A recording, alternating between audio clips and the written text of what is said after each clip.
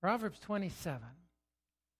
Do not boast about tomorrow, for you do not know what a day may bring. Let someone else praise you and not your own mouth, an outsider and not your own lips. Stone is heavy and sand a burden, but a fool's provocation is heavier than both. Anger is cruel and fury overwhelming, but who can stand before jealousy? Better is open rebuke than hidden love. Wounds from a friend can be trusted, but an enemy multiplies kisses. It's a picture of Judas who kisses Jesus too. One who is full loathes honey from the comb, but to the hungry even what is bitter tastes sweet. Like a bird that flees its nest is anyone who flees from home. Perfume and incense bring joy to the heart, and the pleasantness of a friend springs from their heartfelt advice. Do not forsake your friend or a friend of your family, and do not go to your relative's house when disaster strikes you. Better a neighbor nearby than a relative far away. Be wise, my child, and bring joy to my heart, that I can answer anyone who treats me with contempt. The prudent see danger and take refuge, but the simple keep going and pay the penalty. Take the garment of one who puts up security for a stranger. Hold it in pledge if it is done for an outsider. If anyone loudly blesses a neighbor early in the morning, it will be taken as a curse. A quarrelsome wife is like the dripping of a leaky roof in a rainstorm. Restraining her is like restraining the wind or grasping oil with the hand. As iron sharpens iron, so one person sharpens another. Those who guard a fig tree will eat its fruit, and those who protect their masters will be honored. As water reflects the face, so one's life reflects the heart. Death and destruction are never satisfied, and neither are human eyes. The crucible for silver and the furnace for gold, but people are tested by their praise. Though you grind fools in a mortar, grinding them like grain with a pestle, you will not remove their folly from them. Be sure you know the condition of your flocks. Give careful attention to your herds, for riches do not endure forever, and a crown is not secure for all generations. When the hay is removed and new growth appears, and the grass from the hills is gathered in, the lambs will provide you with clothing, and the goats with the price of a field. You will have plenty of goat's milk to feed your family and to nourish your women servants. And we'll reflect specifically on the various references to friendship, friends and friendship. People of God, we've been looking at the various themes in Proverbs, and one of those themes is friendship. That thinking about that, we don't talk about it that often. It's actually something that I don't think I bring in all that much. And yet, very, very vital in terms of human life and relationship. And the book of Proverbs touches on it often. So we want to consider, too, among the major themes where we need to be wise, where we need to live wisely, this area of friendship as well. And so just to reflect on it together, first of all, do you have good friends? Do you experience that sense of friendship? Treasure those friends. Nurture those friendships. It is God's grace to you. There's a story about Jack Warner. He's the last of the 5 Warner brothers. He was born in Ontario. When he sold his stock in the Warner Brothers Film Corporation, you'll see on TV, Warner Brothers.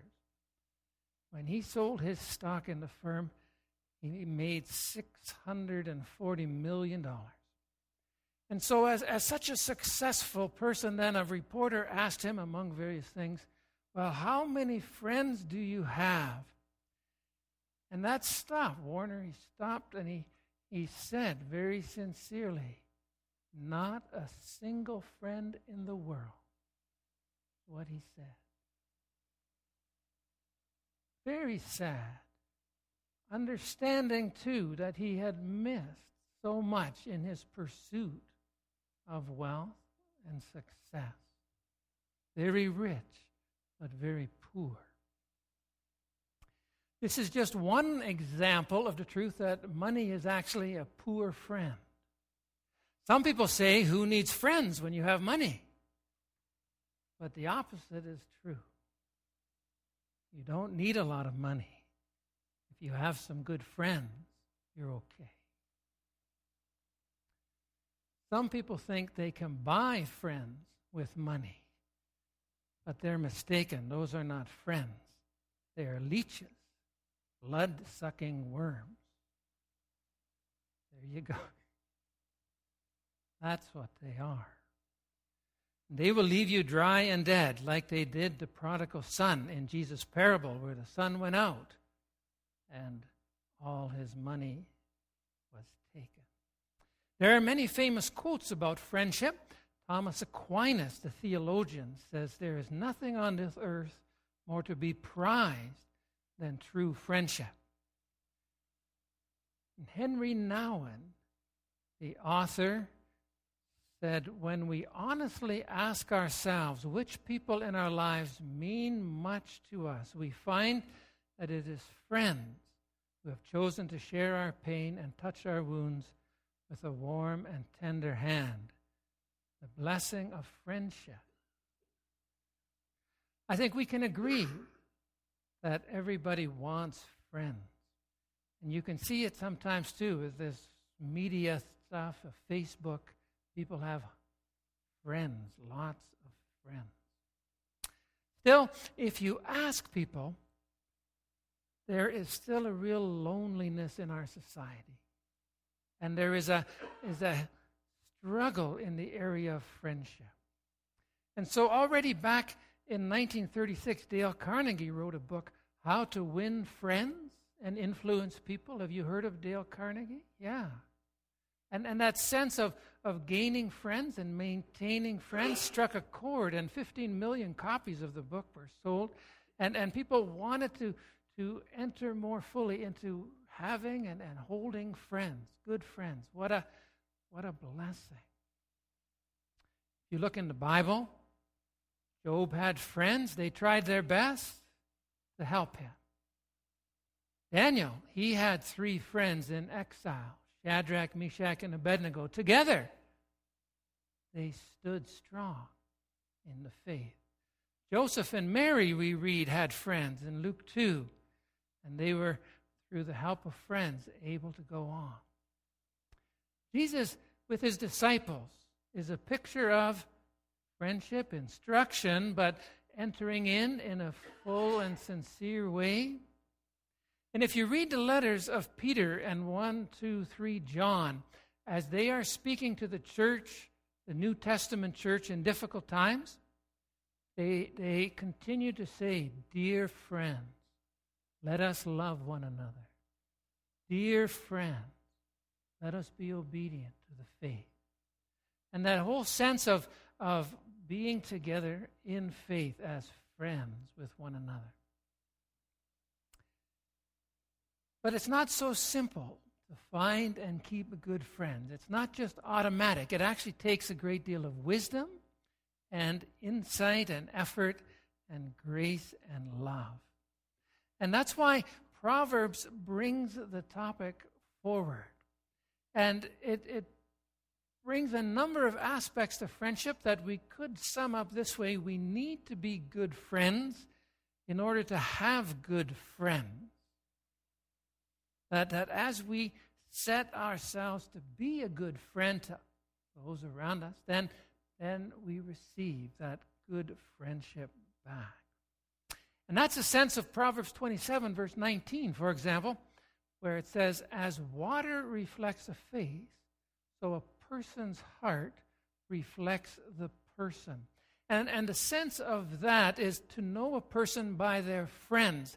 And I wonder, you have experienced that as I have. When we went to Ontario back in February, we went for my cousin's daughter. She married a young man named Matt. We'd never met him. And when we got to the wedding, there he was. Seemed like a nice fellow.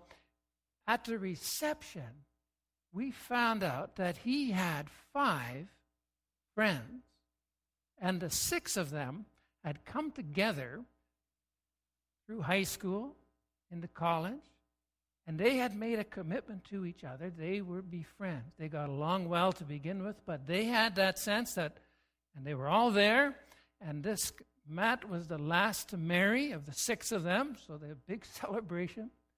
But you got the sense they were good, godly men, and they were together with him celebrating, and you got the sense right away, this is a great guy. See, too, his friends who stand by him. And so that is the sense of being a good friend, reflected your friendship in the friendship of others. And so friendship is that sense of choosing, being committed to. So that reality of friendship is key. There is also the reality that if you pick bad friends, their habits and attitudes can drag you down.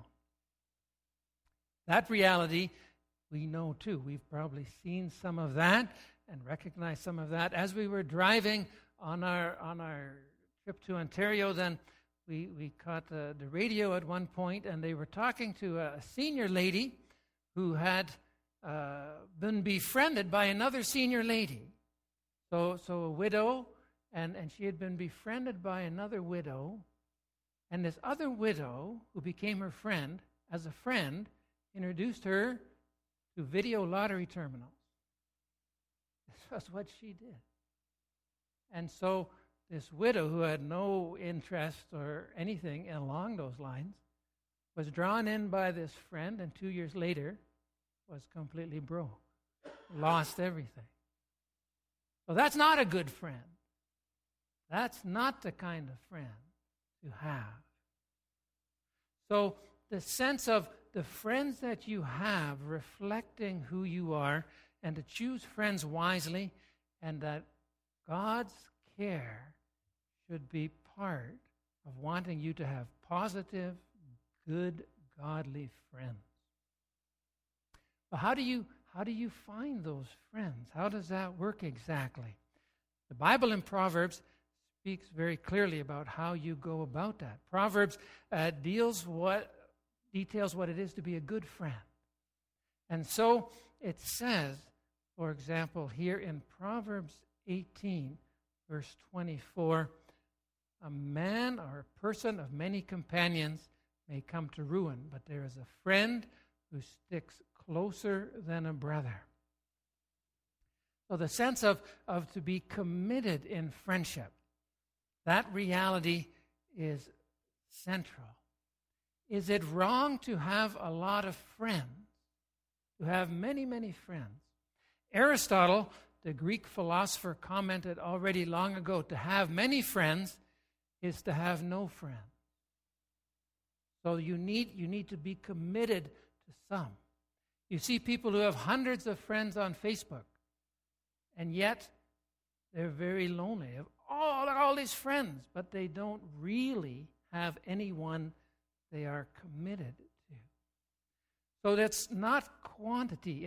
It's committing to some key friendship. You can have general acquaintances. You can have golf buddies. But to have a few close friends Real friendship demands a greater commitment. It takes time, it takes money, it takes effort.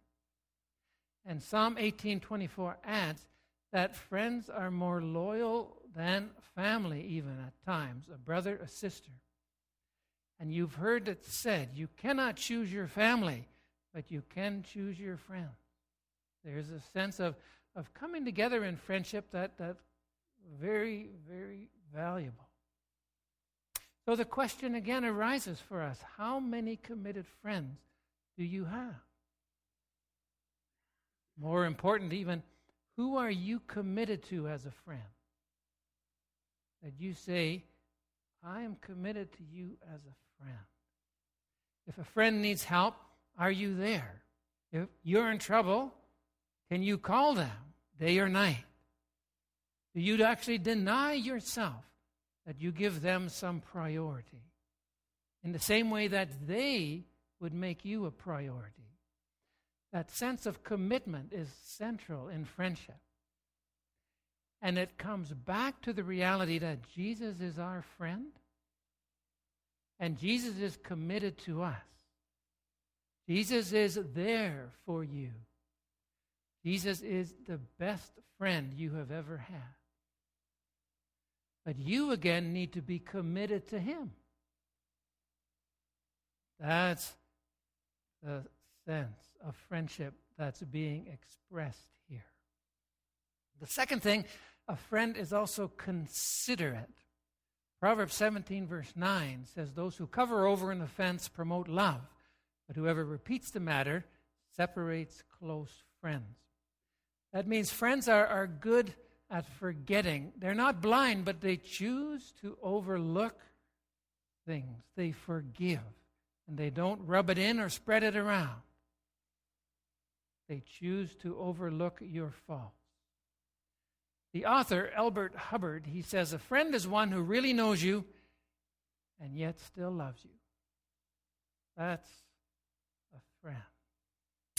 Normally, the faults between people drive them apart. Habits that offend, things that happen, mannerisms, different interests. But if you have a friend that is considerate, that you are considerate to them. This grows out of the biblical understanding when God calls us friend.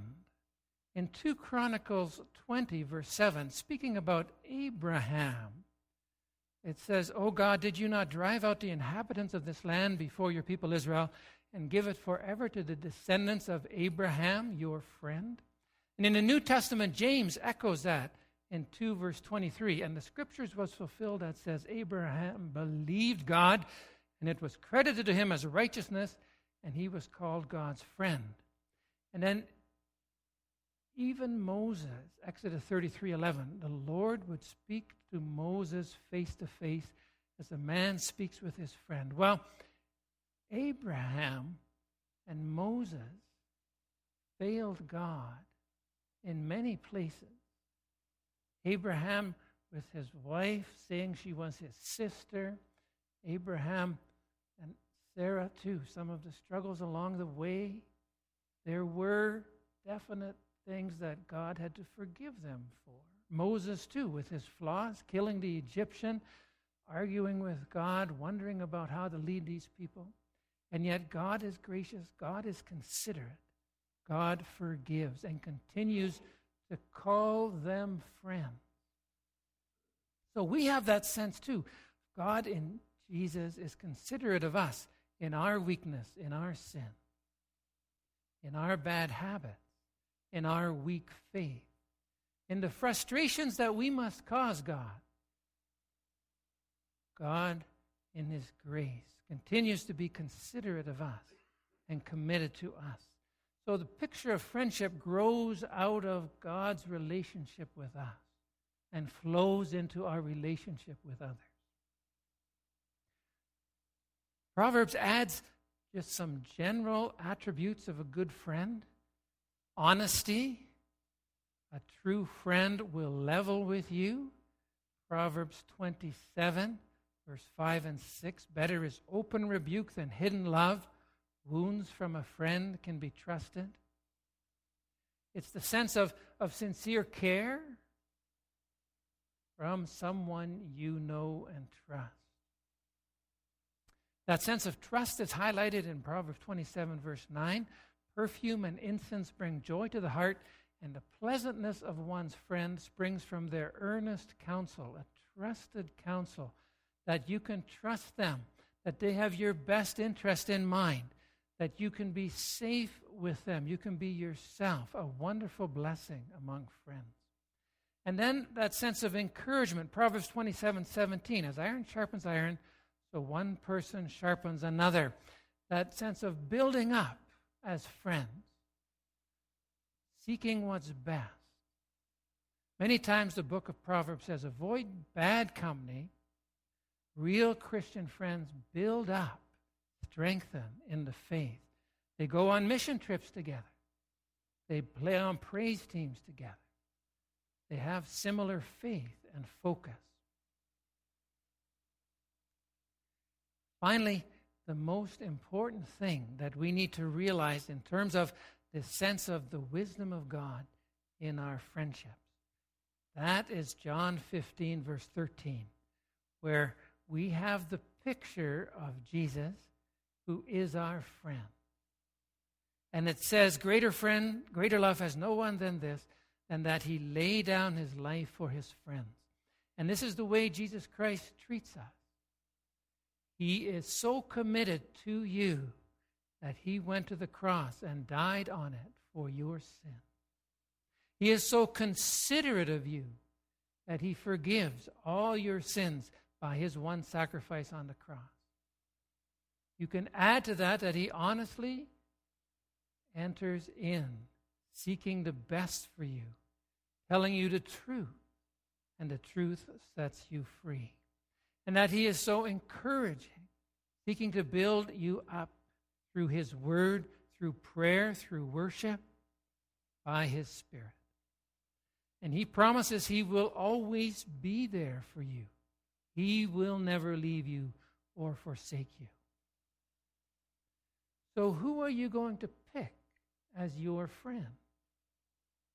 Wisdom is to commit to our friendship with Jesus and let it flow into our other friendships. Your best friend should be Jesus.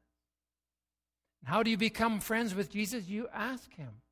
You say, I want to be your friend.